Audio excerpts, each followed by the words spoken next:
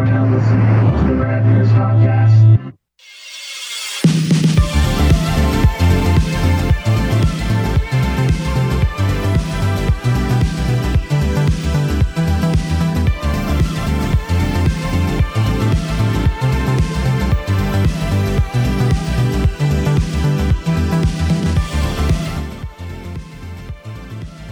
Hey everyone. Hi there. Sorry we're a little late this week, but Been a while. it's been a while. We were early last week and we're a little late this week because we had a busy week. Yeah. We worked one night till the next day, and then that same day we were back up at the crack of dawn for work again Well, not really work. for our job. Yeah. And then that was last night, and last night we had to Was spend time with our respective much more significant others. Oh, mine were asleep. When you got home yesterday? Oh, I don't know. It all starts to run together. I hope they weren't asleep by like 6 o'clock, 6:37. I guess. Unless you don't remember. No, you spent time with them, didn't you? That's right. Yeah, that was nice. Yeah, she was just getting you. Didn't you? Oh, you said you might have to wait in your car if they're putting her to bed. Do you have that story? Did you wait in your car? No. Nope. Got home early enough. She was already. No story there. What's that? No story there. No story. Ah. No. Well, that's good to hear. We actually. Not- But I was so sleepy, so we went to this place called Aruga's, locally to us. It's a sports bar. Okay. They have hot garlic wing sauce. Oh, I have actually a jar of that in my fridge. Aruga's hot garlic, or just your own hot made? No, it's like some fancy stuff that I got for Christmas. Oh, this is delicious. So we get our boneless hot garlic, and then they have pierogies because we're in Pennsylvania, and they're delicious. Mm-hmm. They serve them with a hot chili sour cream.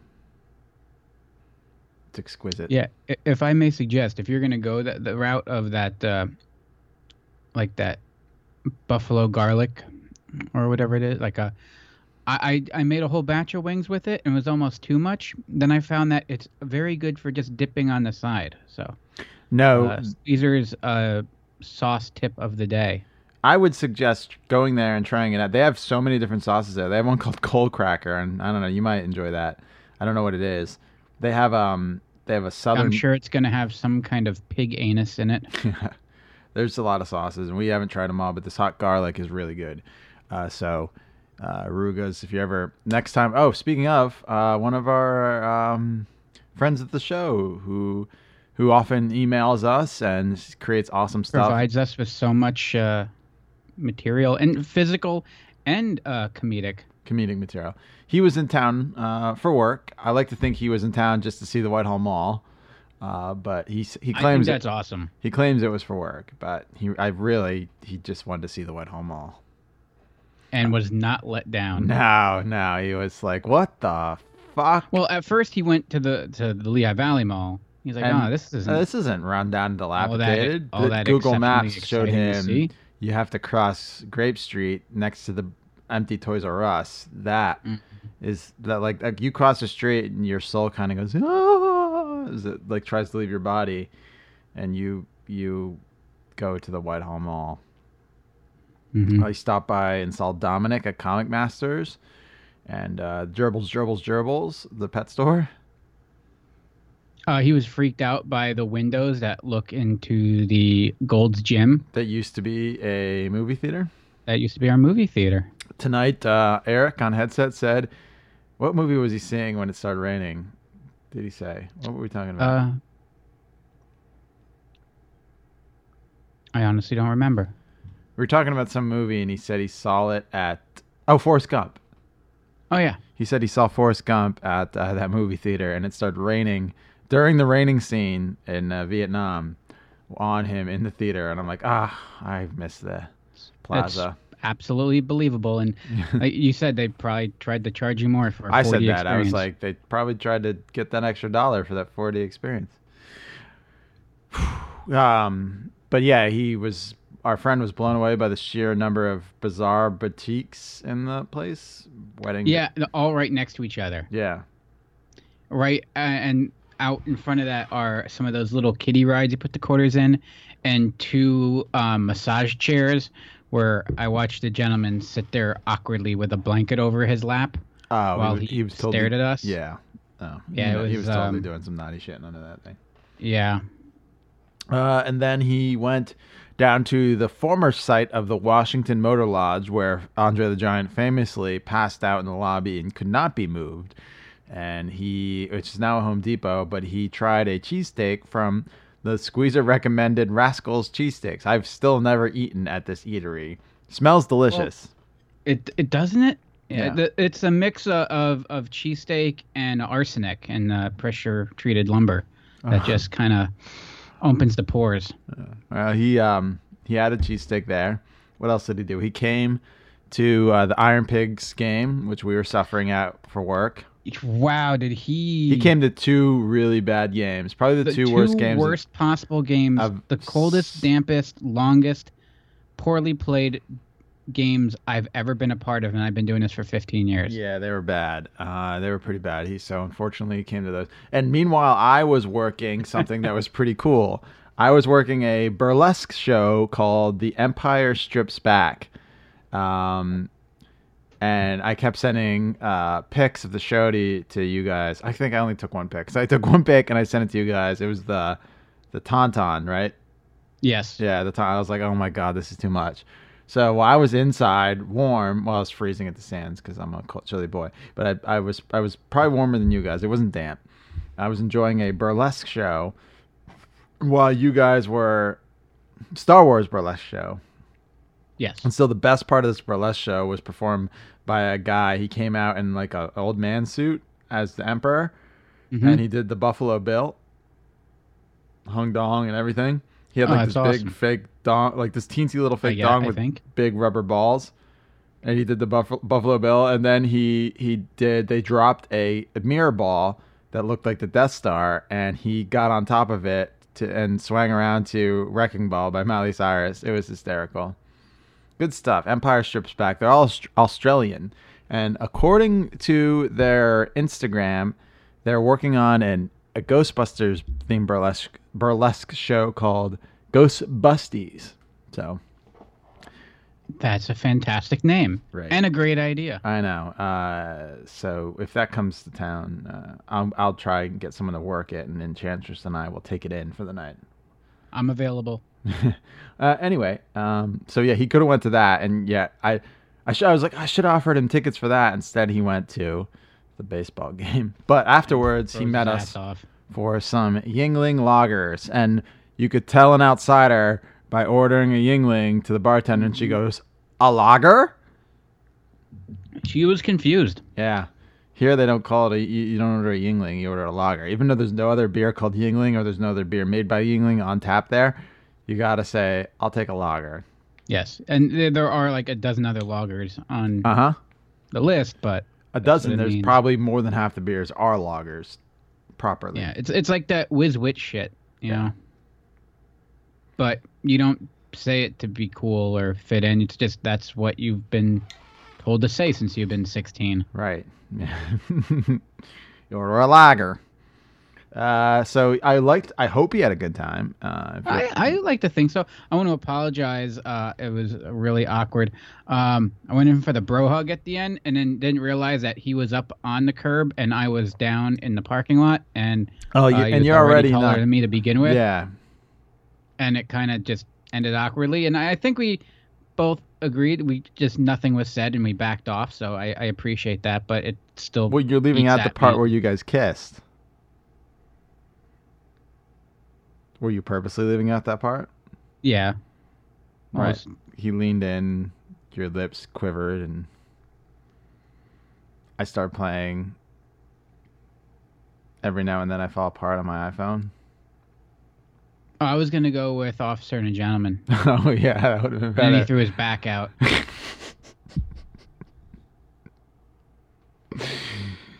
You're very handsome and adorable, and any boy would be lucky to get a kiss from you and carry you out and put their officer hat on your head. Being adorable doesn't mean it wouldn't hurt to stop eating some cheese at midnight.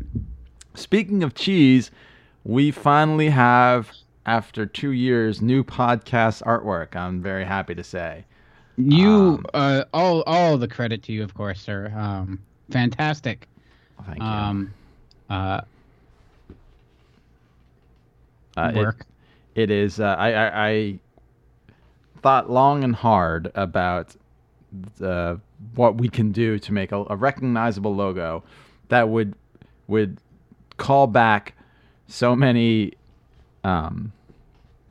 memories of the 80s, and the most recognizable thing in my head is the Super Mario Brothers 3 box artwork. Mm-hmm. So and I know it's been according to one fucking guy on our Instagram, this has been done to death, and I'm like, no shit. So it's Police Academy. I still love it.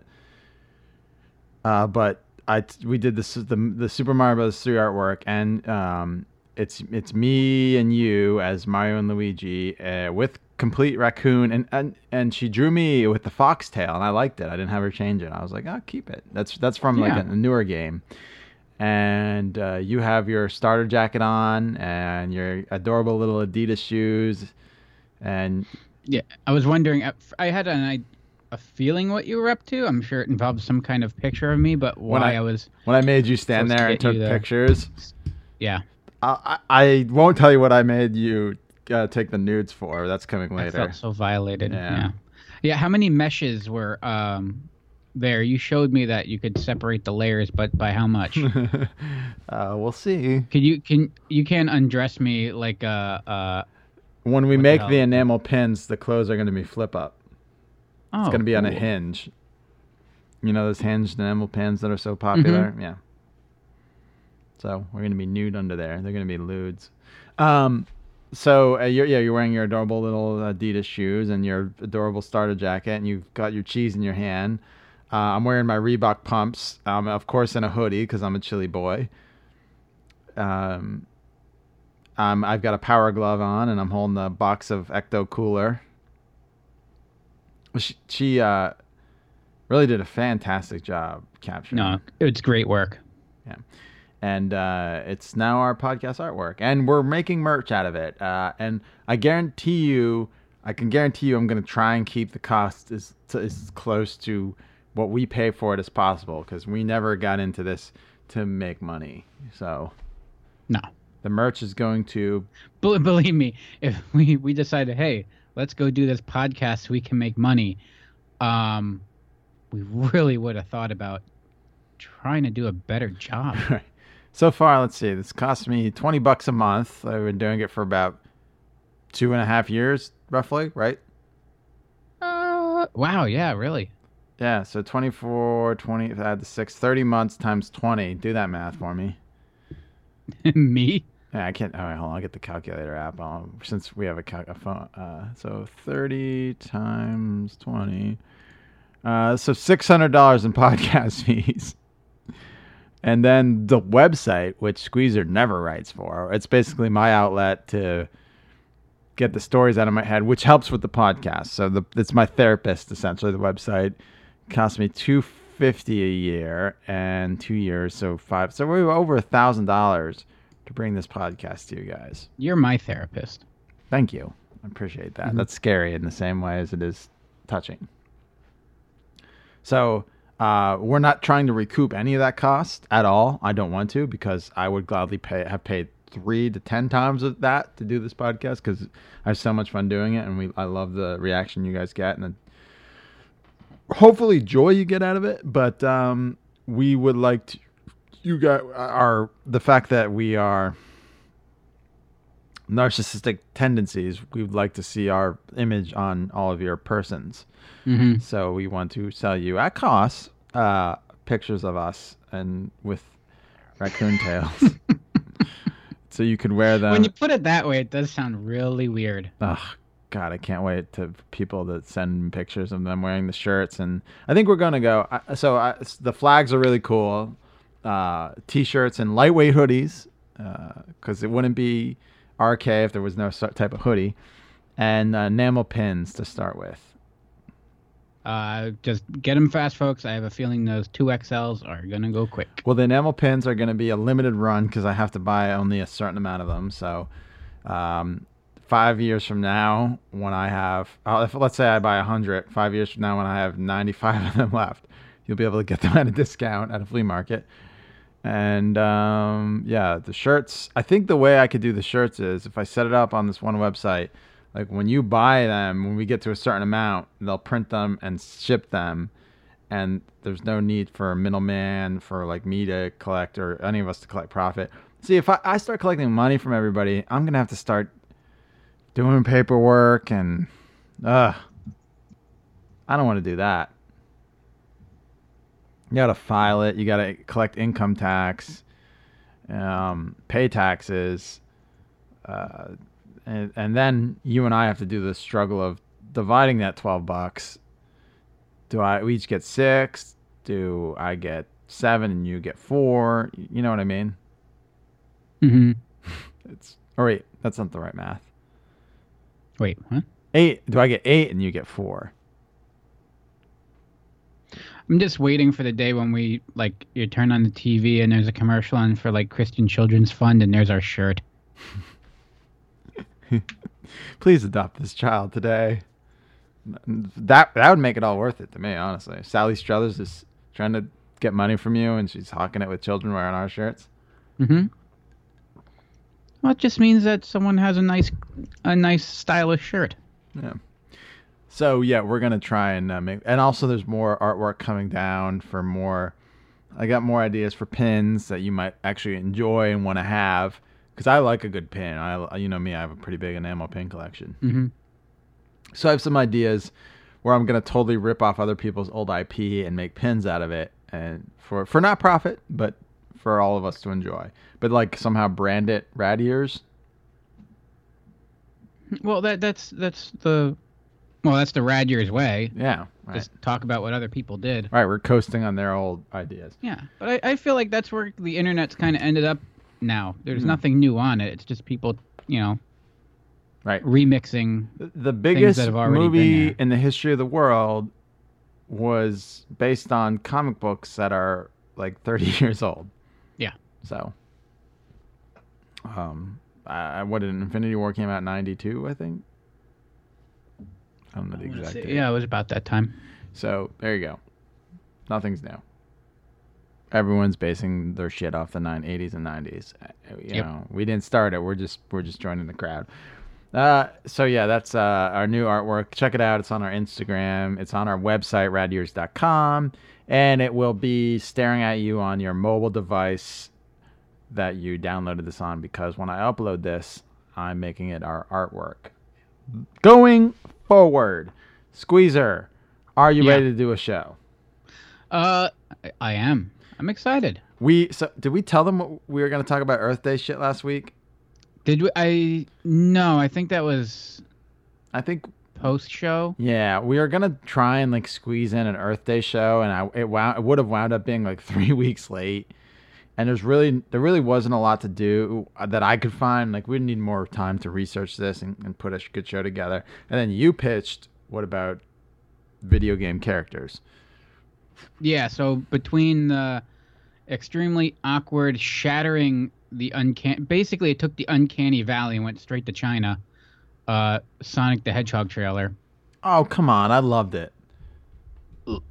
Jim Carrey carried the whole thing. No. But I'm so excited to see that movie. I think he makes a great Dr. Robotnik Eggman. Are they calling him Eggman, not Robotnik? I think he's Eggman. And then they kind of tease like the Robotnik look at the end of the trailer. Okay. I can't wait for that movie. But the Sonic just didn't look like Sonic. No, but they said they're gonna change him. I was okay with it. Didn't fucking hurt my butt. There was something like a physical, like it just didn't feel right. It wasn't like I don't like that. That doesn't look good to me. It was a physical revulsion, like ooh.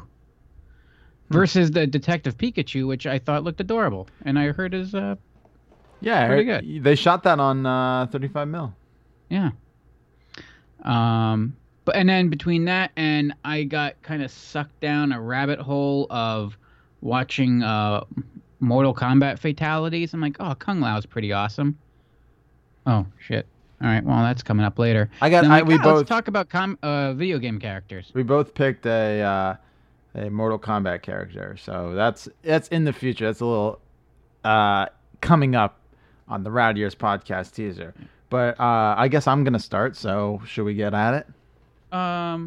Yeah. Here's my first pick for our favorite video game characters, and these aren't just starring characters or titular characters. These are any character that were involved in a video game, and here's mine.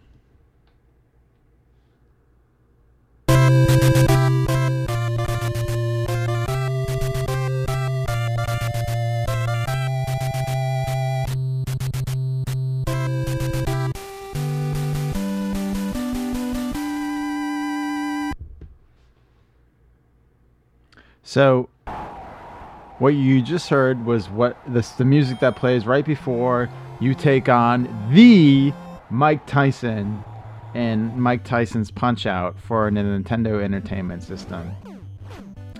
So, the game Punch-Out itself was an arcade game, and it was basically made an arcade game. The way Punch-Out came to be, Squeezer, I'm not sure if you ever heard the story, was... And I read this in our friend's... are you there? I'm here. Oh, sorry. I wasn't sure. I'm being polite and letting you speak. So our friend on the podcast, Blake Harris, you could listen to him on a past episode in our archives. He wrote a little book called Console Wars.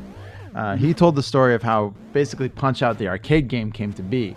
Nintendo had too many CRT monitors. They had like way too many, and they needed to like get rid of some of them and figure out a way to make arcade cabinets. They're never gonna make enough arcade cabinets like with a single CRT monitor, so they figured out a way to make a game that used two CRT monitors, and that became Punch-Out, the arcade game. A huge hit in the arcades, so they decided to port it to the NES, their huge breakout system in America and Japan, obviously everywhere. And they wanted someone to sponsor this game, someone to be the face of this game, someone that Americans might know and love. And Mira Arakawa, the president at the time of Nintendo of America, was at a boxing match featuring Mike Tyson, and he was so like blown away by this guy that he decided to license his name and likeness for Punch-Out. Do you know what they paid Mike Tyson for 3 years of his likeness? Was it a flat rate for 3 years? Yes. $1 million. $50,000. Oh, I thought I was being funny by lowballing. Are you shitting me? $50,000. And they were worried. This was before he beat Trevor Berbick in 1986 to win the WBC championship. Oh, it was licensed that early? Yeah, they were way ahead of the game on Mike Tyson. Wow. So yeah, in '86, you had to be a boxing fan really to still be in on Tyson. Yeah, and Arakawa was a boxing fan. He was a huge boxing fan.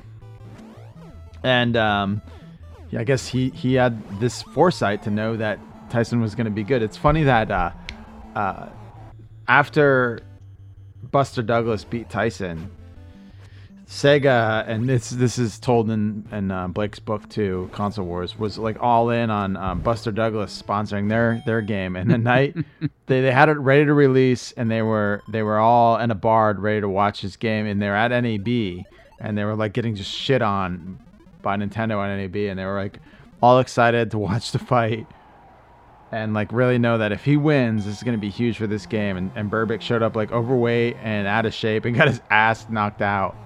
Not Berbick, I'm sorry, Buster Douglas. And yeah, Buster Douglas boxing for Sega never really broke down walls or left a legacy like Mike Tyson's Punch-Out did. And when this game actually came out, this was after they paid the version, Mike Tyson was the real life heavyweight champion of the world. So it was a pretty cool deal. He was so hard to get to, and I remember everyone who had this game, my neighbor, would go down, and I always wanted to play it, and we wanted to see Tyson. So remember those old books that were like the size of the novel of game cheats that you would get from the library or like book fair? Oh yeah. And Walden Books. So we had one of them, and it had all the codes to like get ahead the players. So we used to like put in the code to get to Mike Tyson, and you get fucking knocked out immediately. Like, he was incredibly hard. I'm watching this video of this guy beating him, and I don't know how he did it. Like, there's a certain part in Mike Tyson's Punch-Out where I can't get past anybody, and he's just so good. And this game is just so much fun, and just watching it now makes me want to go downstairs and play it. But on our Nintendo Classic system, they only have the Punch-Out with Mr. Dream on it, who they had to they used to replace Mike Tyson after the license ran out. But you can get probably the ROM with Mike Tyson and replace it. So I'm surprised that they haven't like re-upped the license for like the Classic. Yeah, that would have been a crazy cool move. But also crazy stupid money. Yeah, he probably. But it's money at this point where I bet they could have probably given 50,000 and got it again at this point. That's a good point. Mike Tyson says after you beat him, "Great fighting. You are tough, Mac. I've never seen such finger speed before." Then it goes through all the fighters he beat, like a credits, like at the end of Endgame. Oh, it doesn't just say "winner is you." No. It's pretty good win. So Mike Tyson was, and different, and a lot of my characters I'm talking about are kind of get embellished in circles back then. There was no internet when we were kids, so it was all like hearsay. And how hard, like there was rumors of how it was impossible. No one ever beat Mike Tyson. You remember hearing those? Oh yeah. You couldn't actually beat him. Yeah, and you were talking about the magazine, like, you know, you'd have one magazine that'd be, you know, spreading it around, and then you're like taking that and like copying it down like in your notebook, like writing codes down. Right. So it has a staying power that lasts for years. They put it on the console system. It's always considered in the top 10 Nintendo games of all time. I think it's in the top 5, and it's a lot of people call it a brilliant puzzle game disguised as a sports game, and that's exactly what it is. It's about finding out like the secret to beating that character and beating it. It's obviously a puzzle game. It's a sequence you have to do to beat that person. Much like boxing. Yeah. And it sold in excess of 2 million copies when it came out. Jeez. So, I mean, no boxing game since Punch-Out has ever been as huge and I don't know, it was popular. And it was featured in comics. Captain N and the Game Master. It had King Hippo in it as a villain. Kevin Keen's seen playing Mike Tyson's Punch-Out in the opening credits, the live action credits, before he's sucked into a game world. And yeah, so that's Mike Tyson as one of my favorite characters in a video game for my first pick. Ready for yours? Yeah, let's go from one legendary boss to another. Say ciao to your friends, Princess Toadstool. That's goodbye in Italian, because when you see him again, you'll be a tomato sauce sucking vampire, just like me.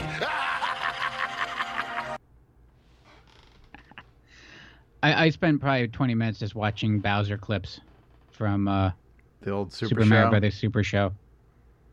Great stuff. Yeah. So Bowser, King Koopa, if you'd like. King of the Koopas. The Turtles, the former Ox, turned Turtle. Made his debut, in Super Mario Brothers back in '85.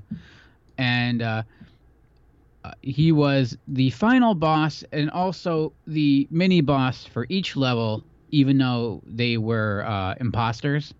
Right. And even though you would all defeat him the same way, Uh, it was. I don't want to say it was. He's a cool boss and he's a cool villain. Problem is with the first time around, the whole beating him by just kind of jumping through the fireballs over him and then hitting the axe and taking the bridge out and him falling is kind of unremarkable. Mm-hmm. But he grows over time, and he gets his own life, and especially between the cartoon, and then The Koopa Kids, the Koopalings. the Koopa Kids, yeah, and Super Mario Brothers 3 really expanded on the whole Koopa family, and he went beyond. I was trying to think of it, like he's not so much like just a villain. He really has a personality to him, and he goes beyond the game. And it's because I was torn between. I wanted to pick a big villain, and it was between him and Ganon. And the reason that I didn't go with Ganon was he's a bad guy. Mm-hmm. He's the villain in the game. He's evil.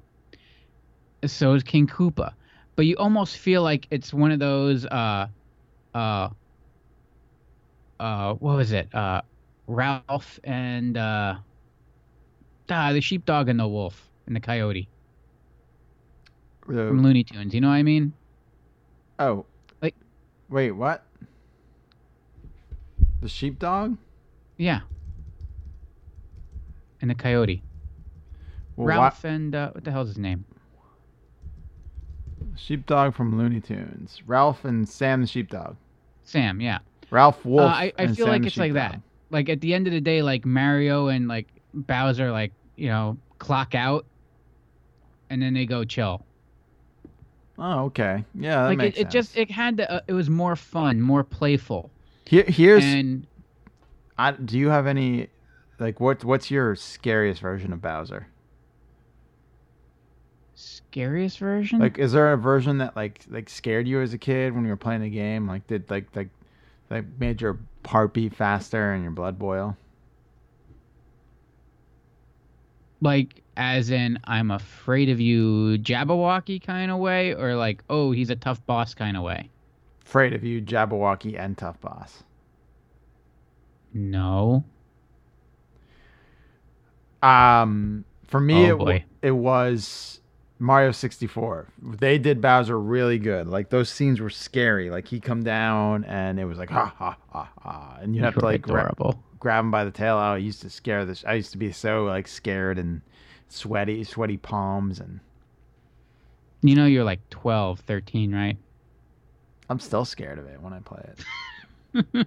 I liked him as a boss because those boss battles were fun. Whereas like the first Mario, you kind of jump over him and that was it. Even Mario 3, you had a little more interaction with them, and you can get caught. He has that as he's trying to stomp on you and break through. he has that like the floor.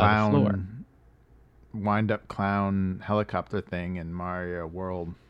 Oh, Mario, yeah, that was tough. Mhm. And because I didn't have a Super Nintendo, so I only got to play with him occasionally. So he'd always get me. But yeah, as Mario 64 was cool because then you'd grab him by the tail and do the swing around stuff, and it just added a lot of dimension to him, both literally and figuratively. Okay, yeah, that makes sense. and- What do you think about King Koopa in the Mario Brothers movie? Dennis Hopper. Yeah, President Koopa. Yes. I believe it is Dennis Hopper does agree that's the biggest, worst mistake of his life. I believe, right? No, he says it, but I love it. Like Oh, that's when I think Dennis Hopper, it's one of the movies that come to mind. yeah, and I'm sure he doesn't want that, but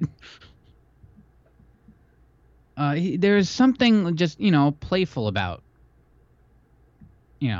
Bowser, King Koopa, like, and it shows the way he crosses over, especially, I mean, originally, like, first with like Mario Kart and then Mario Golf, and then all those other games, he's part of the family. It's okay to play with him, whereas like no one wants to hang out and play with Ganon. Right. Yeah, that's true. There's a certain levity. Ganon. You can't race Ganon in Mario Kart. No. You race Bowser. And though. even if he was available, would you want to? No, but I always liked playing as Bowser. He was like you could run anybody over with that. He's not fast. Yeah. He's not Great. fast, but he's powerful. Yes. A little known fact, more food news. So Koopa, they spell it as Koopa, which means great demon king. But I believe it also came from a Korean noodle dish, like a soup. Oh. Yes. That's served to the right of the rice, but left of the chopsticks. Huh. Apparently there's rules. Okay, well that makes sense. Yeah. But like I said, originally he was an ox. And then when Miyamoto designed him, he kind of just did one rough sketch of him for like the box art. Mm-hmm. And then when it came time to actually like animate him, like he just kind of turned it over to the animator, and they're like, it'd make more sense if he was a turtle, because all the rest are turtles. And they drew it, and he's like, oh, that's cool, go with it. Huh. I did not know that. That's pretty cool. Yeah. And then originally, I guess, so all of those imposter ones, like your mini bosses throughout the levels, the reason they're imposters is if you kill him with 5 fireballs, he turns into an upside down turtle shell, which gives the impression that, oh, he was just a regular turtle, but using some dark magic, he turned that turtle into a Bowser. It was all a big programming snafu. It was supposed to be Bowser like falling in, and that would be it. But they screwed up and accidentally replaced that sprite with the sprite of an upside down turtle shell, and that they just like, oh, that's cool, let's go with that. He's an imposter. He's actually a turtle with magic. Yeah.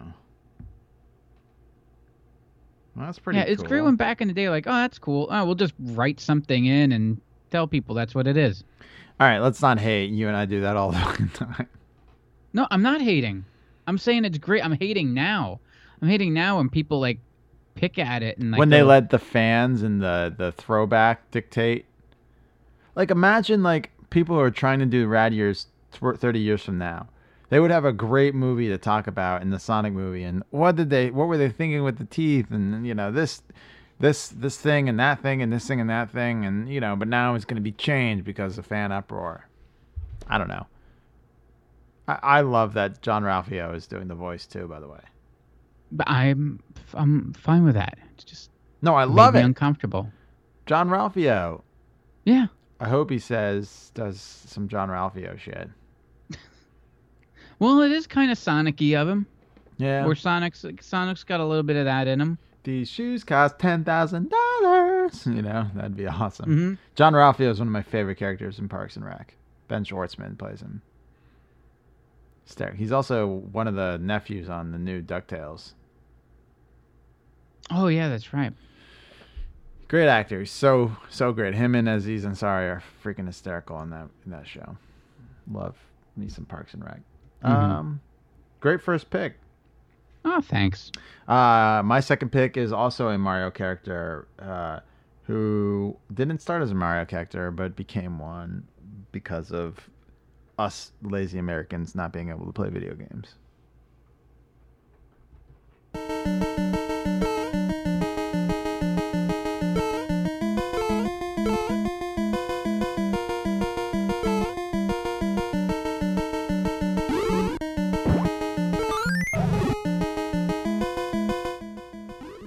That is the unmistakable sound and noise of fighting Birdo in Super Mario Bros. 2.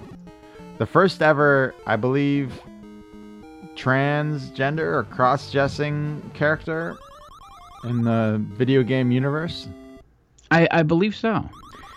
Birdo is a character whose first appearance was an enemy in Doki Doki Panic, which was cannibalized and turned into Super Mario Bros. 2 in the States because they didn't think the Super Mario Bros. 2, which here is known as the Lost Levels, that was going to be easy enough because we didn't know how to play video games. But that game became hugely popular. Mario 2 is one of my favorite games ever. And Birdo became a huge popular character. She's since been, I guess, depicted as an ally. She's in Mario Kart, obviously.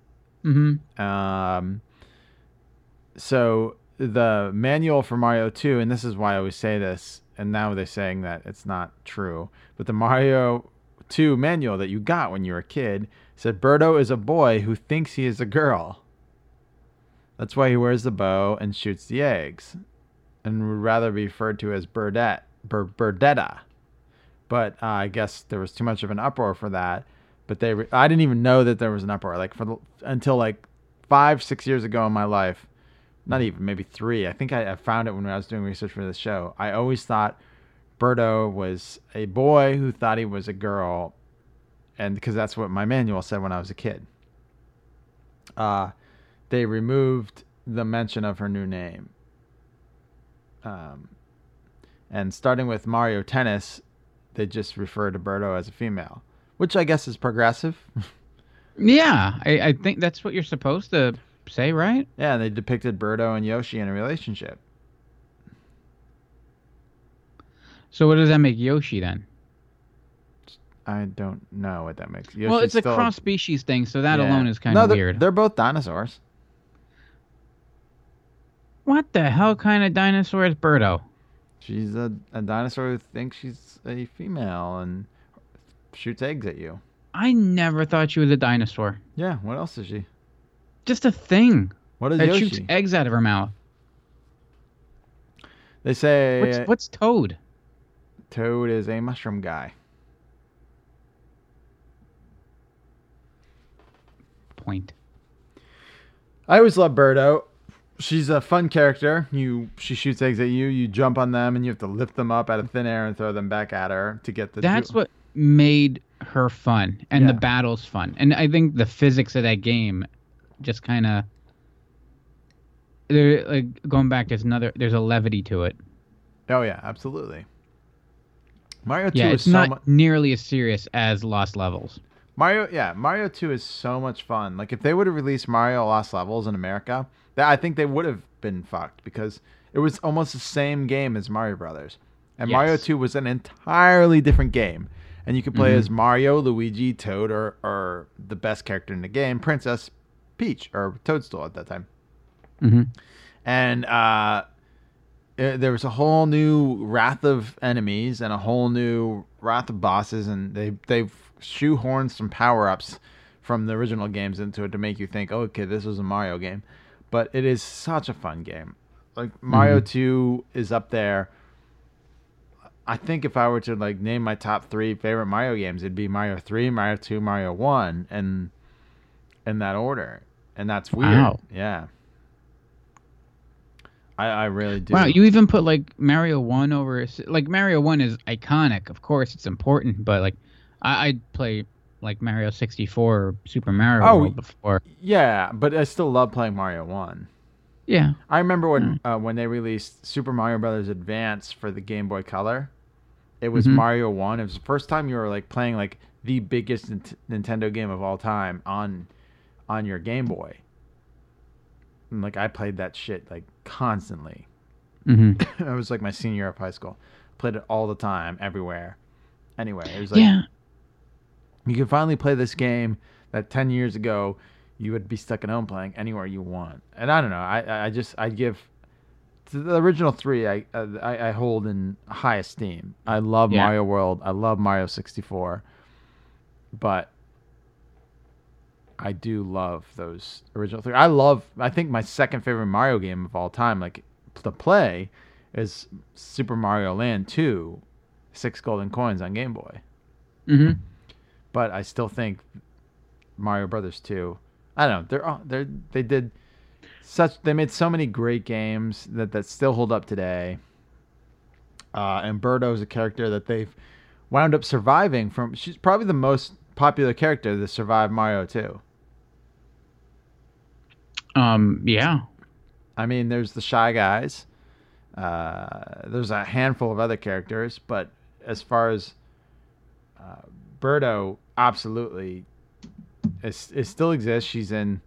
You could play her in Mario Kart and in Super Smash Brothers. So. So here's a thing on their gender. Birdo has been the subject of discussion relating to her gender identity. Simon Carlis of writing for Games Sutra described Birdo as infamously gender confused. It is speculated by Wired's Chris Kohler that the gender issue was retconned to make her female, while video game developer Jennifer Diane Reitz suggested that she underwent gender reassignment surgery. That's fair enough. In a book, Vintage Games, an inside look in the history of Grand Theft Auto, Super Mario, and the most influential games of all time, the author describes Birdo as the most notable character in Super Mario Bros. 2 to being the first transgender character in video games. In his article, Too Gay for the USA, Andrew Webster of The Escapists used the history of Birdo. You know what I'm thinking right now? When I was a kid and I read that, like, nothing ever dawned on me that it was wrong or weird or... I didn't even read the manual, so how the hell did I know? Right, and Yoshi lays eggs too. Like, isn't he supposed to be male? Well, that's a good point. See, I always saw Birdo as more even just like an asexual. I read the manual of every game. I was obsessed with manuals. They were so much like more detailed, and they always gave you like absolutely backstory and everything. So like I poured over manuals. Like I read them in my bed with the blanket over my head and a flashlight when I was a kid. Like that was my thing. My Super Mario Brothers 3 just basically fell apart because I would carry it in my back pocket absolutely. every day to school. I had it everywhere, yeah. Because it had bios of every villain. Right. Every character in there. Oh, the Legend of Zelda one was even bigger than that. It had everything in there, and there was some great shit. And it had a swastika in it. Yeah, it did. Absolutely. Birdo is one of my favorite video game characters of all time. She's a weirdo, and I'm a weirdo myself, so I like her. All right, Squeezer, your next pick. Friends, your future may not be as secure as you think. Where will you be when the atomic bombs fall? You can secure your family's future by reserving a spot in a state-of-the-art underground vault from Vault-Tec. That's right, Bob. Act now, and your family can wait out the horrors of nuclear devastation. And Doris, the vault will have all the amenities of your modern-day home, and it's attractive. And Sally, in the vault, you might meet that special someone, just as you would on the surface. And in a few short years, you and your fellow vault dwellers will repopulate our great country. And Billy, you'll have lots of swell kids to play with. Reserve your family spot in a state-of-the-art underground vault today. Sign up now and prepare for the future.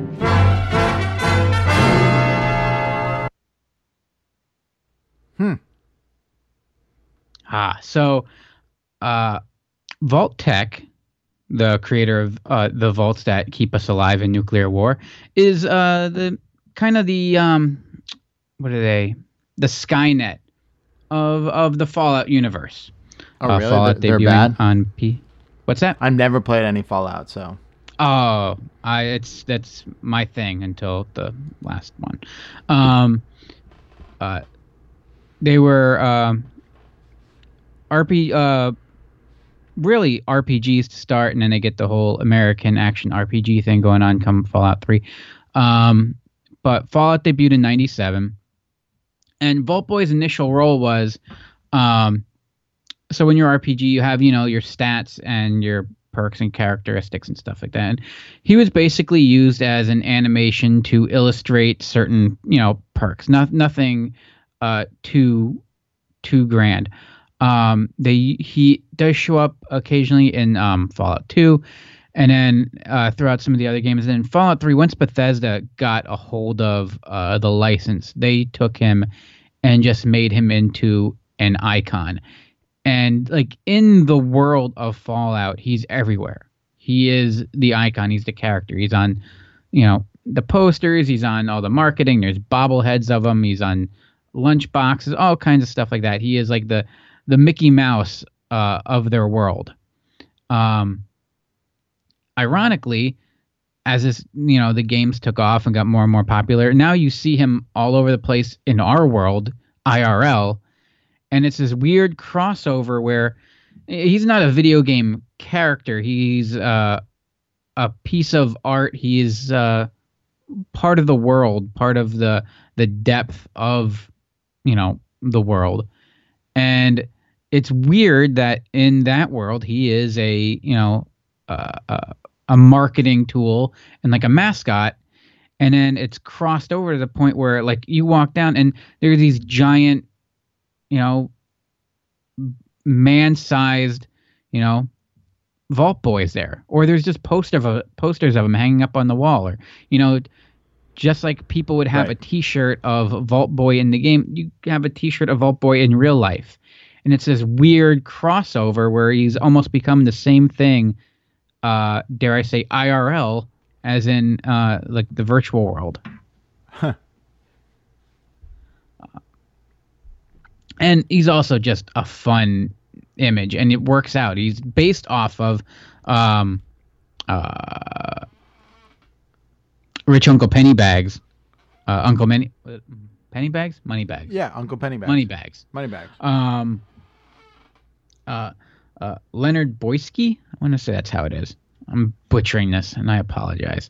Boyarsky, but he did the original. He was like the art director. Came up with the whole 1950s vibe for it and everything, and he created this character back in the day. And I mean, it's kind of just taken on a life of its own. And there's all the cartoons are out there now because they use them to promote it. So they kind of do these mock instructional videos and stuff when new games are released. And he's become a great spokesperson, as well as a little piece of Americana, both in the game and out. Right. And he's everywhere in my house. Yeah, I know you love this guy. I got my Funkos. I got my little figurines, because then they also dress him up too. Like I have him as Death. I got him as a Mysterious Stranger, even though I don't know if technically he's a Mysterious Stranger, but he kind of looks like him. I have Christmas ornaments of him that hang up on my tree. The little Squeezette goes around calling it Daddy. Aww. It's my little figure. Yeah, all those. Whereas we joke that we're going to send kids into your office to pillage it for toys, she actually does do that. That's why I can't really put anything up. But yeah, she thinks it's adorable, and she's onto something because he is adorable. He is very adorable, absolutely, yeah. What is the future of Fallout? I have no idea. I didn't play 76 because I'm not comfortable talking to people via the internet. Okay. So we'll see. Maybe I'll give it a shot down the road, but it's one of those things. I like playing these games because I like to just put on a headset and, disappear and not have to talk to people on a headset like I do all day. So I don't want the interaction. I have no need for human interaction. That's why I zone out into this entirely fictitious world. So we'll see what happens next. All right, well, that's fair enough. You ready to move on? Oh, yeah, let's show. All right, here we go. Here's my next pick. Now.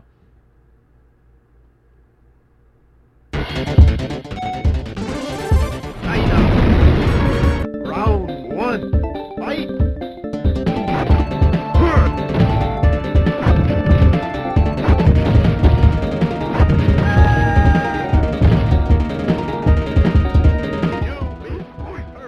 So I'm talking about the character of E Honda, short for Edmund Honda, of the video game Street Fighter 2.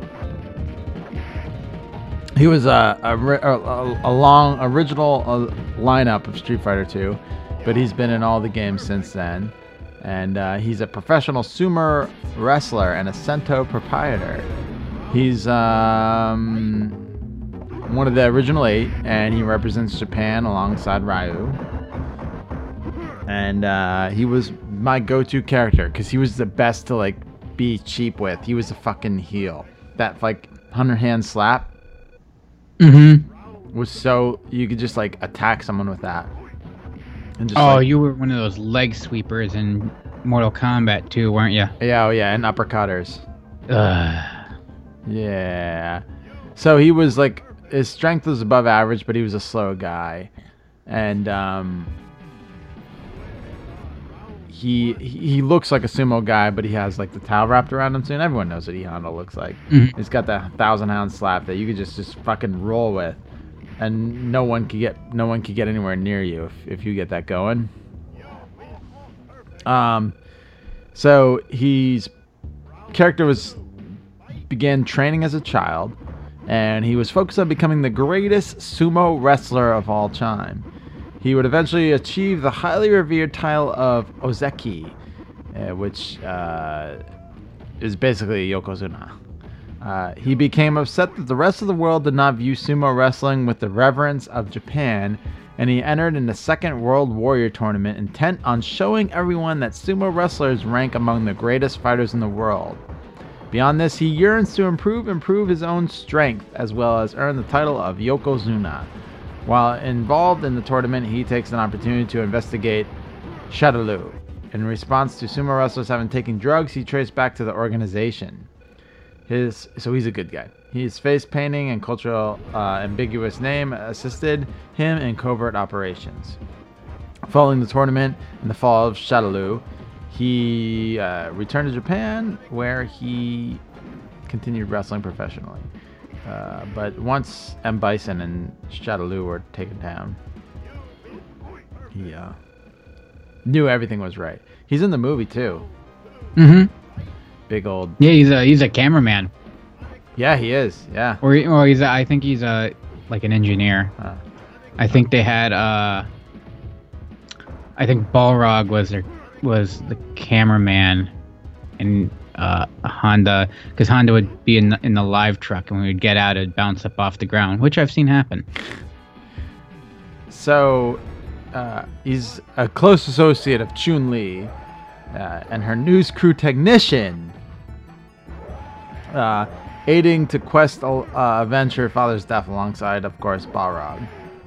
And him and Balrog obviously both have a grudge against Shadaloo, which is M. Bison's criminal group. Their club. Did you hear this in the background? The elephants. It's just fun to listen to. I know. Honda or Yoga Fire, Yoga Flame. The first time I ever heard of yoga wasn't pants or stretching. It was in Street Fighter 2. Hold on, got to take a sip of beer here. Are you okay? Yeah, that was for our friend who misses when we had tuberculosis.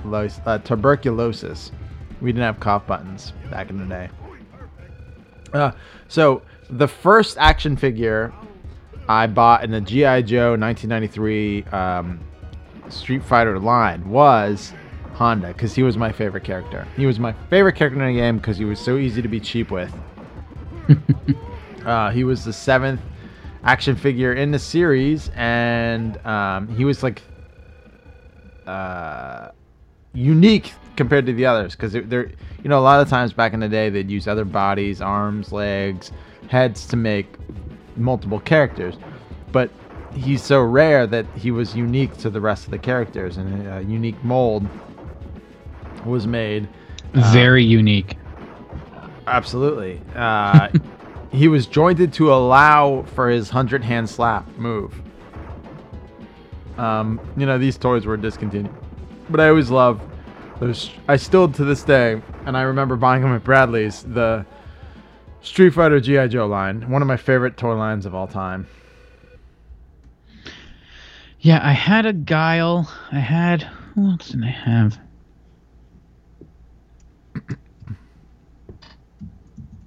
Was it Sagat? There was a couple, and then in the vehicles Well, then, so once they discontinued it, they would sell the vehicles and toys like at super low cost. So I would get the vehicles, and they'd have the turbo colors, the limited edition turbo colors released, and that was always really cool. Fighter 2 action figures, G.I. Joe. Oh man. Oh yeah, I had Bison too, which he fit in great. Him and Guile fit in great easily with the GI Joes. They all fit in with Really? the G.I. Joes, in my opinion. So there was Ryu, E Honda, which was this big Blanca, fat not so bastard, much. and he had the cloth around him. So I love that. I still like remember, like I can remember, like getting him and having them, and remember being around. Like I could go back to that memory. Blanca, who they had a blue and a green Blanca in the toy line. Guile, Balrog, Vega, who after in Turbo he became everyone's like favorite character. Mm-hmm. Because he had like the Wolverine claws. Yeah, the Vega figure looks. I didn't have him. The Vega figure looks really cool. Oh yeah, he was cool. Ken, Chun-Li was also in that.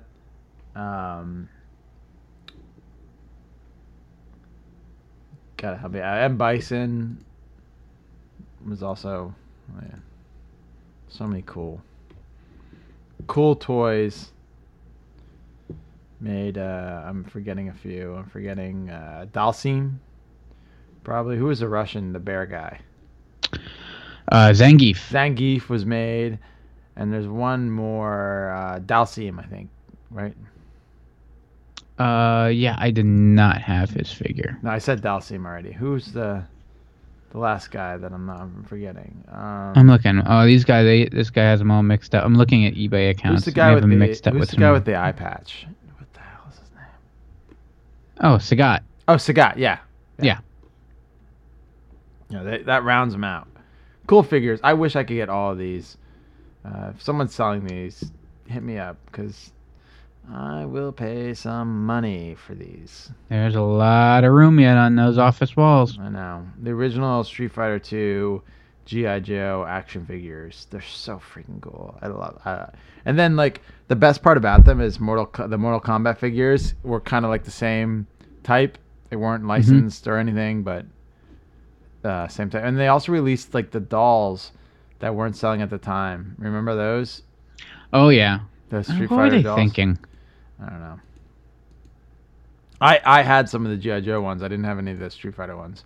I had Snake Eyes and I had Cobra Commander. Who'd you have? Snake Eyes and Cobra Commander. Yeah, I had Snake Eyes. Snake Eyes was awesome because his mask could come off, but he still had like a balaclava underneath. Yeah, and Cobra Commander, you saw his face. You saw the scar. Oh, that's right. I also had Cobra Commander. Yeah, he had a rubber mask. Pulled the mask off, yeah. Yeah. All right.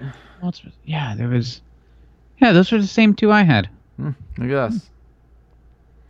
All right, here is your next pick, Squeeze.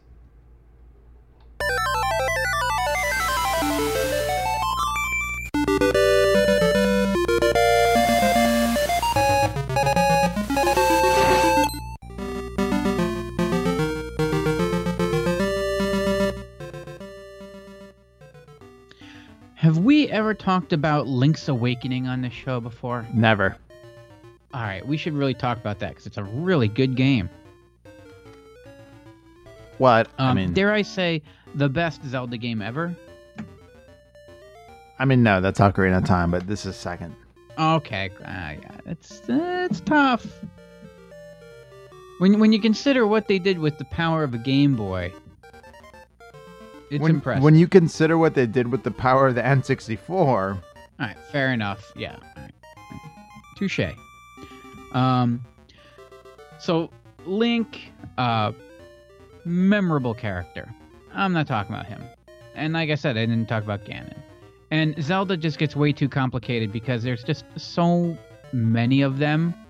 Because when you get the whole timeline thing and who's who, and I don't know. They're just fun games.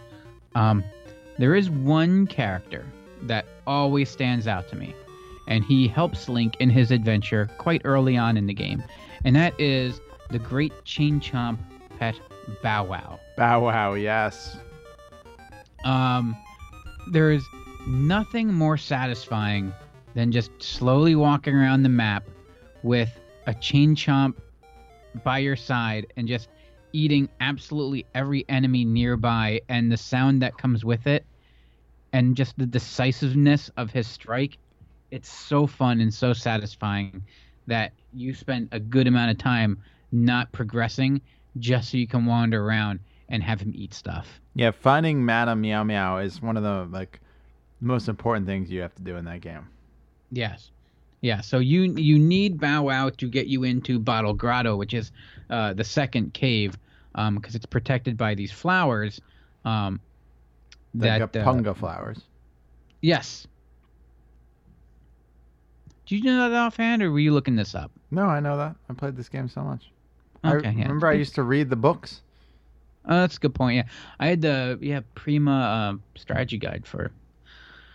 I believe that was the other thing too. You can get the strategy guide, which sometimes didn't have actually any tips at all, but it was just basically a deeper backstory and just. Yeah, that was also great. I would pour through those guides under my blankets with the fucking flashlight on until my brother would yell at me to go to sleep.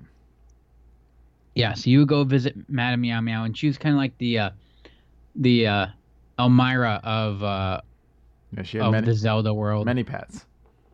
Yeah, so she had I think Schmuffin. She had Hello. Bow Wow, but she also had Do you hear Schmuffin?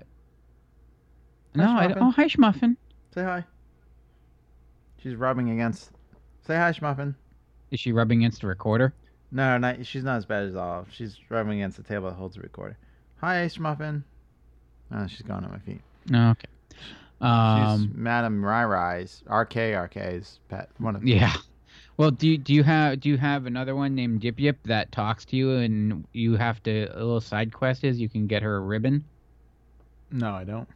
Oh, because you could do that too.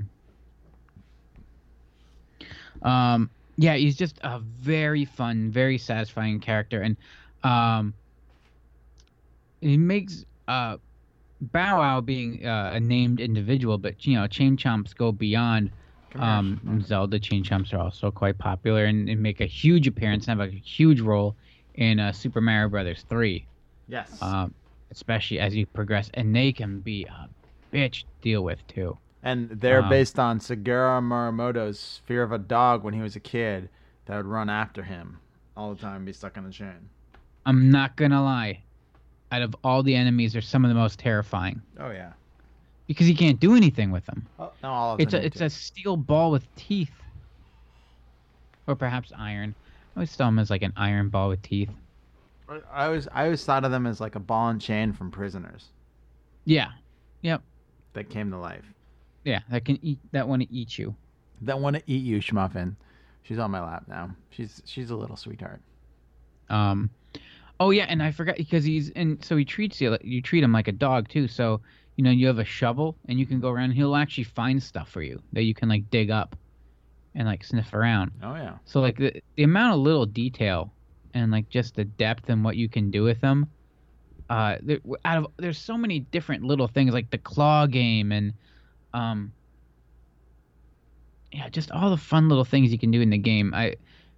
Chain Chomp, Bow Wow just stands out as just something completely different that you weren't used to having, and especially at this time, and especially on a Game Boy game. And after you bring him back, you get a kiss that restores all your hearts. You do, yes. And at that point, you're like, you can keep your kiss. I want my vicious tooth bowling ball back. Right. You want nothing to do with Yip Yip. You don't want nothing to do with any of her. But God, Schmuffin, what are you doing? Great pick. Oh, thanks. Bow. I didn't know what it was until I heard the music. Oh, Bow Wow, Chain Chomp. I thought you were gonna have me talk about Lil Bow Wow. Lil Bow Wow. Who is Little Bow Wow? I know that, but I can't think of who it is. The rapper? Yeah, but who is he the son of? Oh, I don't know. Master P. That's right. Oh, is it really? Yes. Oh. Look, you learn something new every day, folks. Yeah, I'm sitting there. I'm like, who the fuck is? Hold on, let me double check that. Maybe I'm wrong on that. Little Bow Wow. I'm wrong on that. Little Bow Wow is not the son of Master P. Oh. Well, you learn something wrong every day, folks. Right. He was in Entourage. That's how I know Little Bow Oh, Wow. hang on. Let me go in Wikipedia and just update it, so then you'll be right. Master P's son is known as Little Romeo. Oh, there you go. Did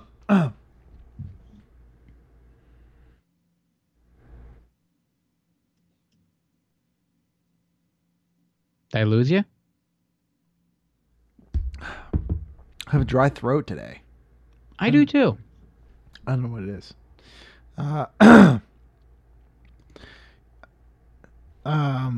Master P's son has been accused of doing the most crazy thing ever. This is back in 2017. I'm trying to find out what it is.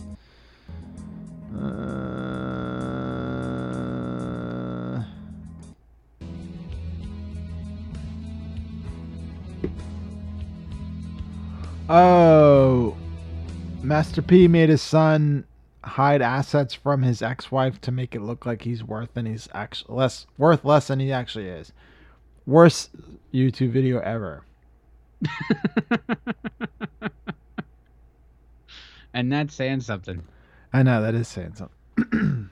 That's even what's that got that Japanese statue that it was freaking all the kids out.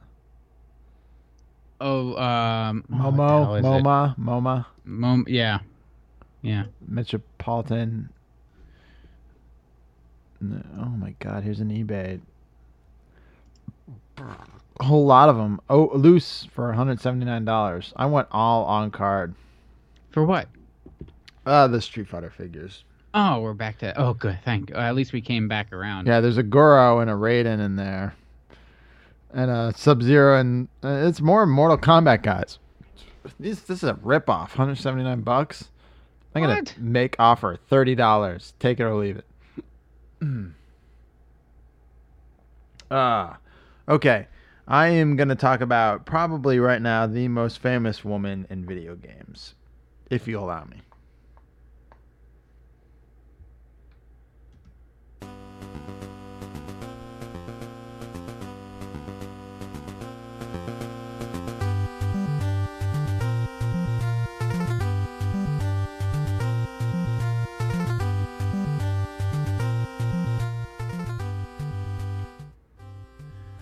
So, I'm talking about Samus Aran. When did you, and be completely honest with me here, when did you first find out that Samus was female? Years later. You know, I remember the day because it was a scuttlebutt. Apparently, they were trying to hide. I don't know what they were trying to. My friend down the street had it, and I was about 8 when we started hanging out with this kid. My brother met him first, Vincent. He was like a year older than my brother, so 3 years older than me. And I was 8. He was 9, 10, 11. And he said that Samus was in her bra and panties at the end of the game if you beat it. And we're like, no way, no way, no way. That's a rumor. So I remember one summer night, we were playing tag, we were sweating, and my dad had this little fan that had this like, I don't even know. If I could find this thing, it would like be like a time machine back to another portal. It was about the size of think of like it was like the dimensions of an iPhone, but maybe like 3 times bigger. And it was like a fan, like a air fan. Okay. And it had like a little slot that had an air freshener in it, and also had a flashlight on it. It was like a multi-tool. And I remember we were running around at night playing with this thing, and we were all like fighting over this fan, like to cool us down. Like, oh, this is gonna like, because we were all sweating. It was a hot summer night. Mm-hmm. And we all were staying down at Vincent's house, which was like down the street from our house. And I know we rented Metroid, and we rented a Game Genie too. Like my parents, we rented a Game Genie, and then he rented Metroid. And we put in the codes I can't remember what codes we used, but you only get 3 codes. We used like once you get like a gun, you don't lose it. Like extra energy, all sorts of like 3 codes that we could beat the game. And we went through the whole thing. We wound up. I remember we felt like we were staying up all night. We were drinking these Gatorade things that I wrote about on our blog called like Sun Up. They had like caffeine in them. They were like an orange juice type thing that had caffeine. And you could read about them on my last year's summer vacation blog on radyears.com. And we stayed up like till like maybe 3-4 in the morning playing Metroid, and we saw the scene. And she, after you beat the game, she's in her literal bra and panties and boots, and they reveal her to be a female. They're like, no way, Samus is female. You know, back then it's crazy. But then, you know, like the whole space pirates and their leader Ridley, like they're kind of ripping off Alien. Like she's kind of based on Sigourney Weaver's Ripley from Aliens. So you know what I would say? It's a 8-bit spitting image. I guess so. I did some research when I was looking up this, and the series co-creator Yoshio Sakamoto recalled they were partway through development process when one of the staff members said, "Hey, wouldn't that be kind of cool if it turned out the person inside the suit was a woman?" And the developers voted on the concept, and it passed. The game's instruction manual refers to Samus as if she were male to obscure her real sex until the end of the game. Sakamoto noted that during the course of Metroid series, developers constantly tried to express Samus' femininity without sexually objectifying her. Samus' image was based on actress Sigourney Weaver and her role as Ellen Ripley from Aliens and actress Kim Basinger from 9.5 Weeks and My Stepmother is an Alien. Sakamoto and Kyoto said that the character's last name was Aran, taken from Edson Arantes Stu Nakasami, the birth name of a famous football player, Pele. Now I learn something new every day. Yeah. She is probably the most badass woman in video game history. She still survives. There's still Metroid games. She's in Smash Brothers, and she's pretty fucking badass in it. And Metroid Prime is spooky and amazing and awesome. It's one of my favorite GameCube games. Super Metroid's one of my favorite Super Nintendo games. Metroid 2 is one of my favorite Game Boy games. I love the Metroid series so much. So many cool games and such a huge cultural impact. And it also created great cosplay for both, you know, men and women who want to be a woman who's powerful at Comic-Con, and great. And you get an arm cannon. You get an arm cannon, yeah. Samus' Zero Suit was ranked by Screw Attack as the 4th on their 2010 list of 10 sexiest outfits in games. That's from Metroid Prime. I love Metroid Prime. That's one of my favorite games of all time. It was like she disappeared for a while. There was no N64 game, and it's rumored that Metroid Prime was originally going to be developed for N64. But that never was. So, like, the chronology of Metroid is Metroid, which is Zero Mission, Metroid Prime, Prime Hunters, Prime 2 Echoes, Prime 3 Corruption, Prime Federation Forces, Return to Samus, Super Metroid, Other M, and Fusion.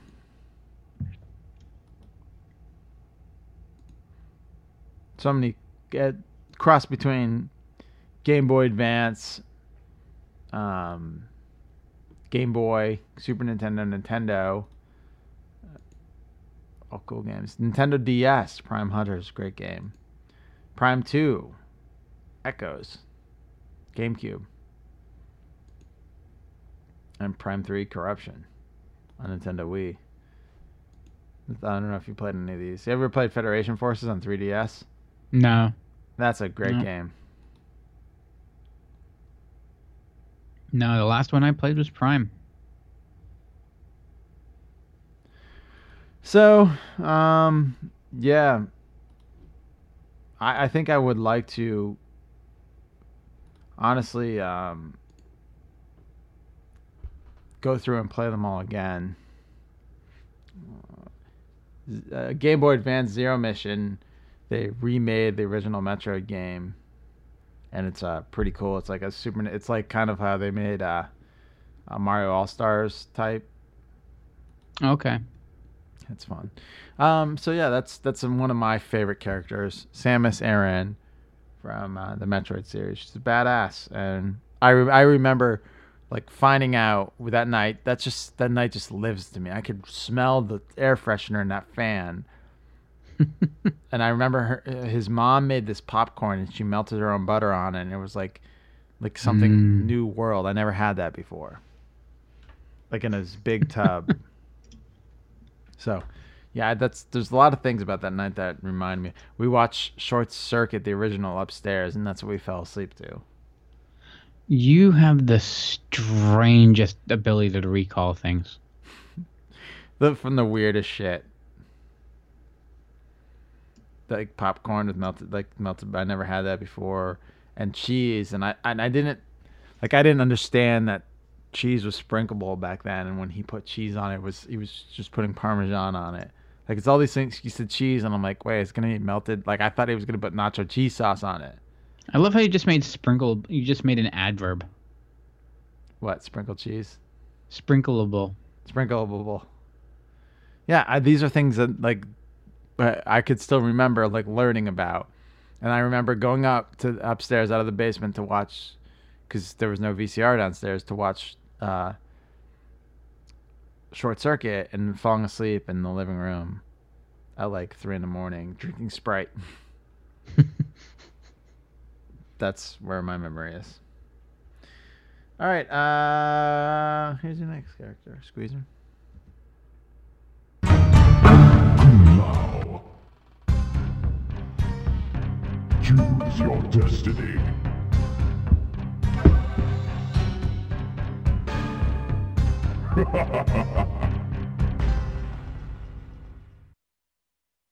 Fight!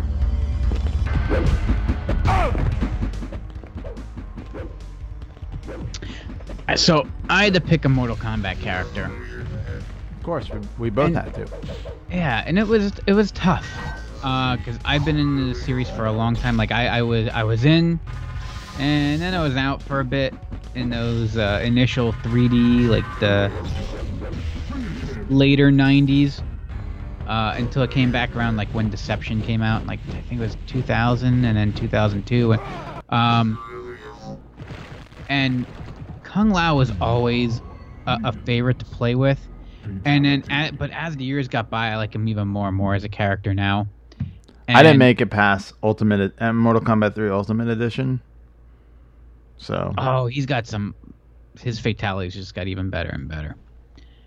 And this is going back to, like you were saying, E Honda, like he was kind of cheap.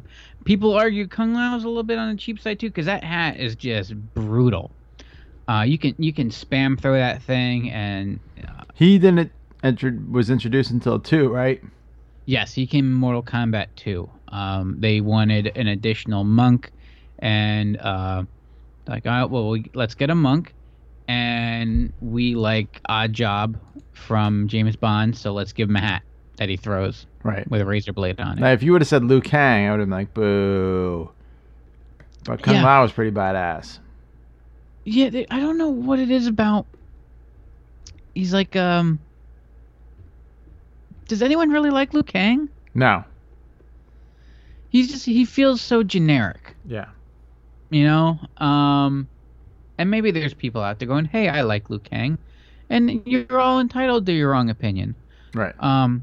And for me, it feels like the story is going to, and I haven't played the new one yet. I think I'm gonna just Redbox it, give it a try before I go crazy. But it feels like it's really his story. Like, it's really about Kung Lao, because as it turns out, spoilers that he is actually the reincarnation of the great Kung Lao, who was a former Mortal Kombat champion, but then lost to the Crown Prince Goro. He just has. I feel like Kung Lao has so much more personality, and he's changed from incarnation. He's a little younger, a little older. He's been displayed as more cocky and arrogant. But when you can teleport and throw a razor hat and have like the most badass, basically end the round instantly combo if you can pull it off, I think you deserve to be a little cocky. Okay. He also got a spin-off game. If you've ever played Shaolin Monks, No. which is like it's a co-op beat 'em up where it's him and Liu Kang, and it takes place between Mortal Kombat 1 and 2. It kind of retro. Help me. Retro fits. Sure. Retcons. Retcons. There you go. Trying to make the word longer than it is. Some of it, but it's a really fun game. Beat 'em up, and it has all the extra fatalities and stuff in it too. And it's basically it's like you take the fighting aspect of all your Mortal Kombat games, but you get to run around while doing it. It's a really fun game, and you get to just pull off all kinds of cool combos with him. And the hat is what really makes it. Whereas other characters, like they're like their projectiles, they're all energy projectiles. Even like Katana with her size, like she'll shoot like, or Melina, with the size, and shoot like lasers. Or Liu Kang throws like an energy ball. Johnny Cage throws like an energy ball. Like this is like a physical object. You can see it being used as a weapon that doesn't just come out of thin air. And it's also just so much more violent. It's like something physical. Like you can almost feel yourself being cut by this thing, and how unpleasant it might be. And I'm also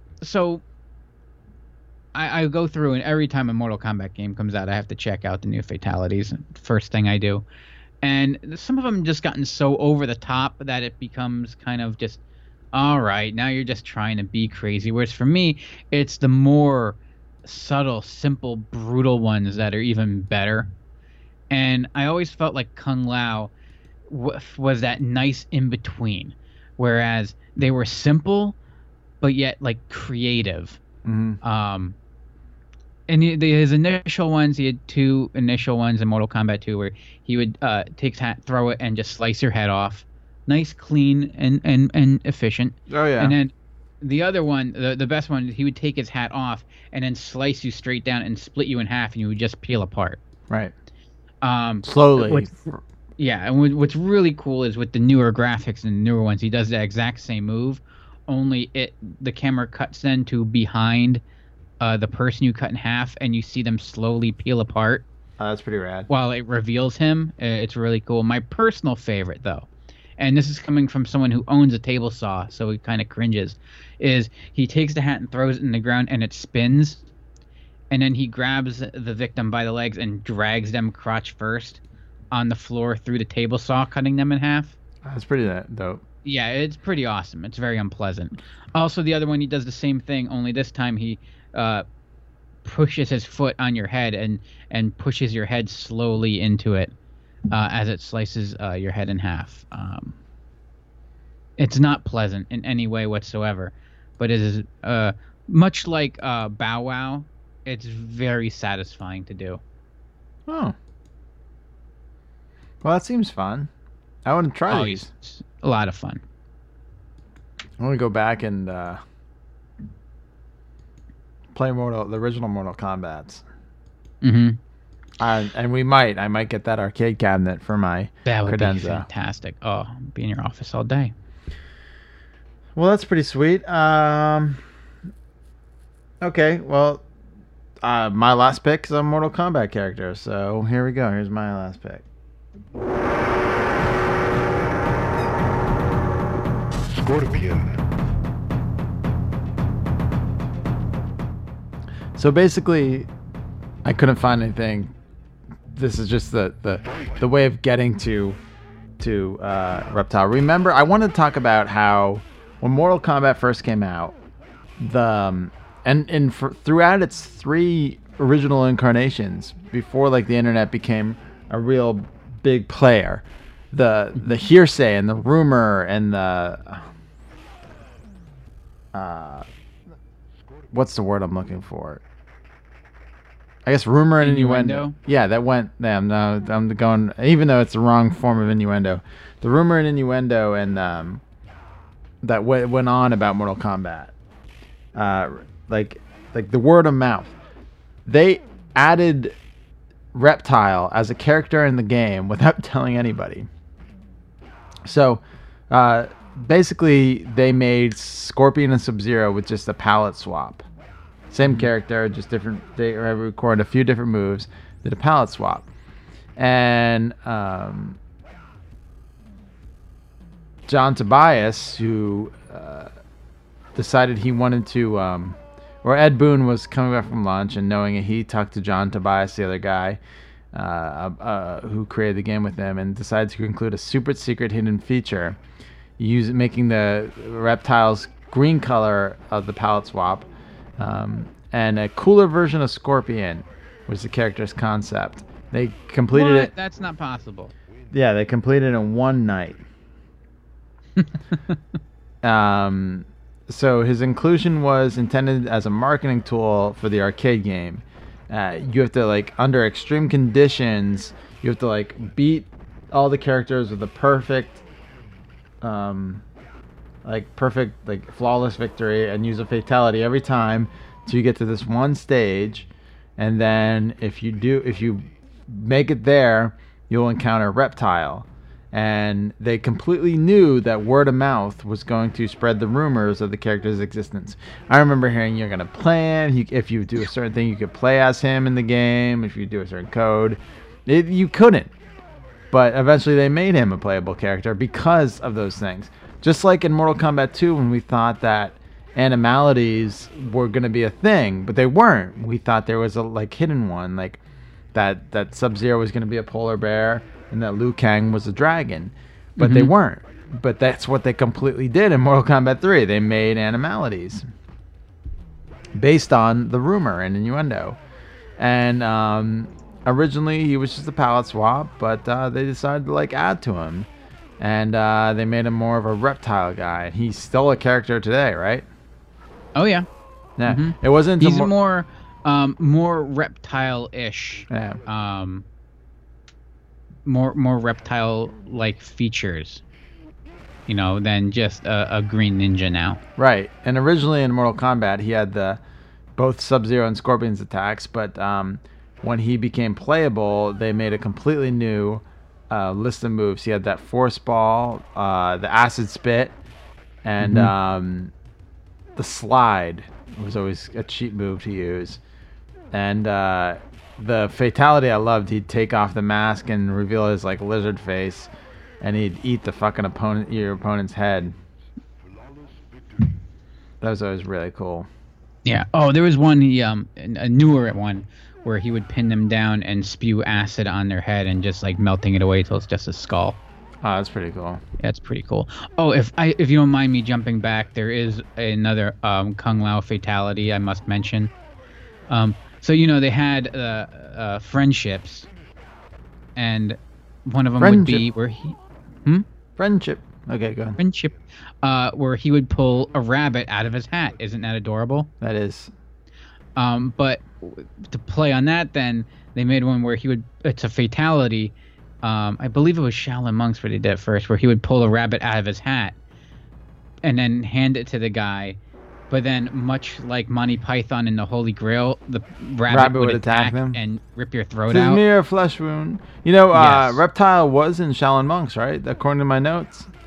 Yeah, pretty much every character was in there at some point. He's in opening sequence and later as a boss.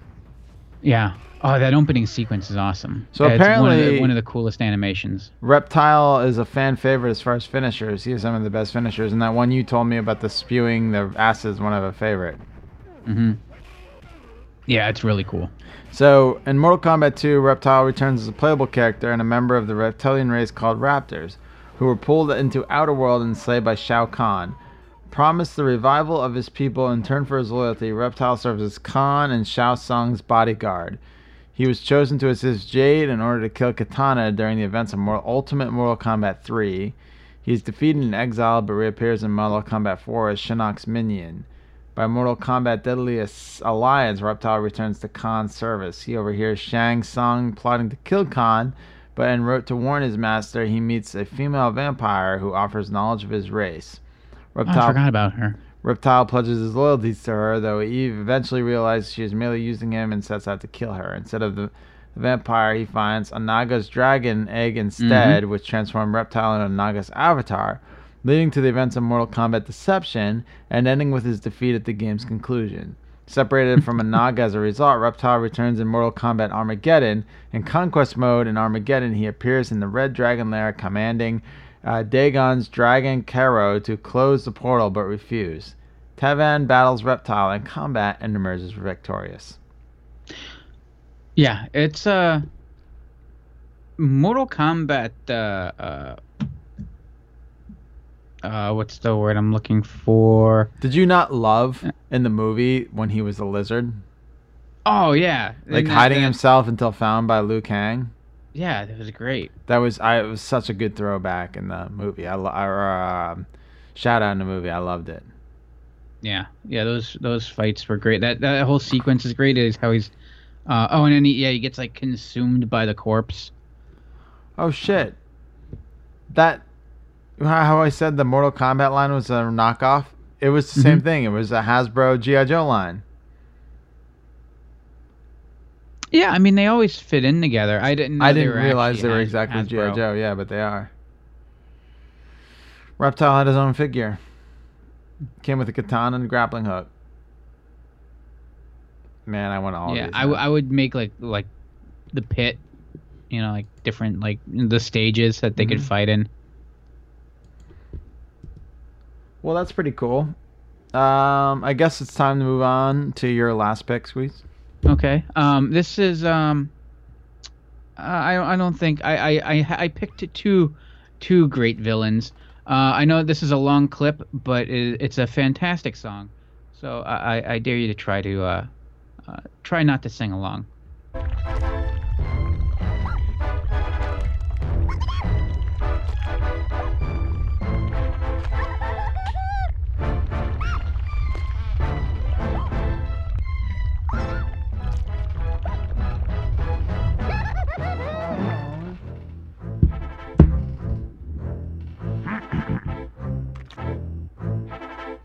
Me. I am the great mighty Pooh, and I'm going to throw my shit at you. A huge supply of tish comes from my chocolate starfish. How about some scat, you little twat? Do you really think you'll survive in here? You don't seem to know which creek you're in. Sweet corn is the only thing that makes it through my rear.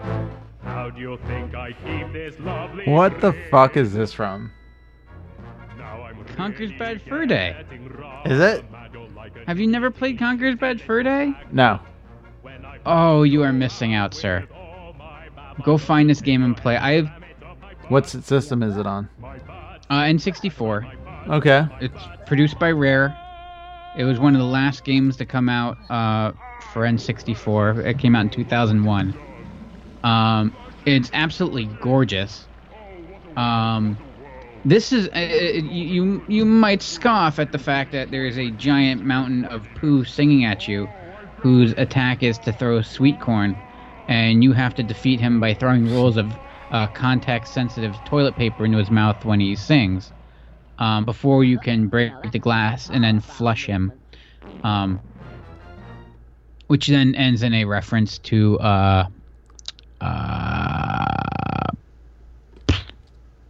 Wizard of Oz. It's the lip syncing, which is something that wasn't all that done or cared about, especially with N64 with the cartridge. It could be difficult.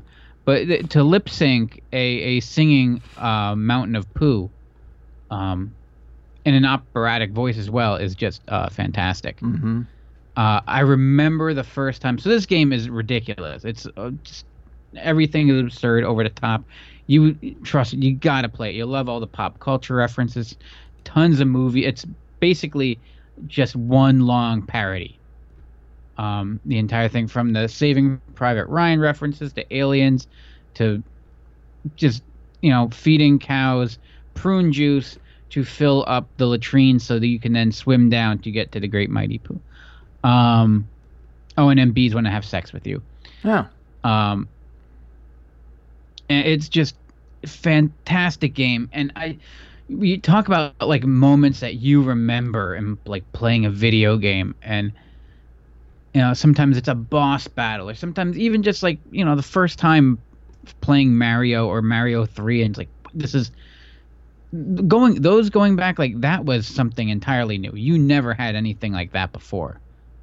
Like few people ever experienced that for the first time ever, like Right. we got to. But the first time that this Mountain of Pooh rises up and begins singing, I just lost it. You couldn't, you die because I was laughing so hard, because it's so absurd and so over the top, and just it's such a childish, immature game, but it's so smart in the way that it does it. He's possibly one of. I sing this song all day long. At least every morning. I never heard you sing this. Maybe I did. I never realized what I heard. Oh, really? Oh, yeah. I hum it all the time. Or at least maybe I just keep it in my head to be polite. But yeah, definitely, if I may, it's definitely worth. Even if you just go to watch, go online and watch it. Watch a bunch of stuff on Conker. But if you get a chance, if you have an N64, you got the ROMs or whatever, just Conker's Bad Fur Day was fun, and the multiplayer was a lot of fun too. Especially when you're fighting Nazi teddy bears. Nazi teddy bears, huh? With assault rifles and bayonets. Well, that's pretty awesome. Oh, and dare I say, he is a raging alcoholic. Who is Conker's? Conker, yeah. Conker. It's Conker. Conker's Bad Fur Day. Conker. He's It's like possessive. Yeah, he's Conker. Yes, Conker the squirrel, and he's a raging alcoholic with a really hot girlfriend, who happens his to be girlfriend? another squirrel. Oh, and she's hot. She's a gray squirrel. Gray squirrel. Yeah, she's kind of got the whole what's her name? What's Bugs's girlfriend? Isn't it just himself in drag?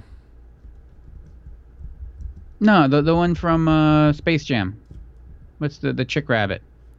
Conker's Bad Fur Day. I don't know. I'm trying to look up this hot. Oh, okay, yeah. Rare. So now it's owned by Microsoft. Yeah, but yeah, I mean, and this was coming off of Rare, just Oh, he's drinking a beer in the opening box. Yeah. Oh no, this whole thing is about like the whole game bookends with him just being drunk at a bar. Oh my God! I Am 8-Bet sells a vinyl of the soundtrack, and the soundtrack that has would be fantastic. Oh yeah, there's some great musical cues the and giant poo monster on it. Yeah, yeah. The gameplay isn't hard because to simplify it, rather than it be a difficult game, they just kind of made it a fun thing to do, to play this. So everything, and they break the wall down. They completely break down the fourth wall, and they reference it all the time. It's like context sensitive, where it's like, oh, you get here and you push a button, and you all of a sudden, a gun shows up, or a frying pan, or really fun game. Really just creative enemies, and it sucks that Rare is what it is now, because I feel like this would be a perfect addition to like an N64 classic console, but because I think that's why they'll never release one, because so many great games for N64 were done by Rare, including Donkey Kong Country, GoldenEye, but they're now Banjo-Kazooie. They're now all owned by Perfect Dark. Perfect Shit, Dark. yeah. Can they just make a Rare box? That'd be nice. Microsoft could do that. I Yeah. was petting Olive. I've had the space heater on this whole show because I'm a monster. Chilly boy. Well, the windows were all open because it was beautiful yesterday, but it was 78 yesterday. It was almost 80 yesterday, and then it was like almost 40. I think right now it's 51 degrees. So it got chilly in the house. And Olive, like me, is a chilly kitty, and so I had the space heater. She's sleeping in front of it on my feet. She's adorable right now. Aw. She makes like these little porg noises. She doesn't meow, so she's like, so she's made a porg noise a little bit ago. You couldn't pick it out, but this was a fun idea. You had this idea off the spur, and I was like, yeah, you know what, this could work. It just popped in there. What popped in there, Ray? It was fun though. It was fun talking about our favorite video game characters, and it let us like kind of dabble in the video game world. But we are chugging along. We made it through 80s month, and we got a lot of good things for you on the future, right? I think so. Yeah, we got a. What are we talking about next week that will change? Dick. Well, this isn't. It's Dick Tracy next week. Oh, okay. We're talking everything Dick Tracy. It's Dick Tracy episode. Big Dick. Not that I need an excuse to go back and rewatch it, but I'm definitely going to go back and Yeah, you know rewatch what? We should. I love that movie, but Dick Tracy next week, and after that we'll have plenty more, and we're less than 3 weeks away from me restarting the summer vacation event on radioers.com. So there'll be blogs almost as every day as I can possibly write them. I've got plenty more stories to tell from my summer vacations, summer shit to review, summer movies to watch with Enchantress, and summer cool things to do. So look out for that, and check out. Let us know what you think of our new podcast artwork. And as soon as we get merch, we'll let you know. And let us know what merch you want to see. If there's something you want to see us make, we'll make it. Until then, we'll talk to you next week. I'm RK. I'm Squeezer. See ya.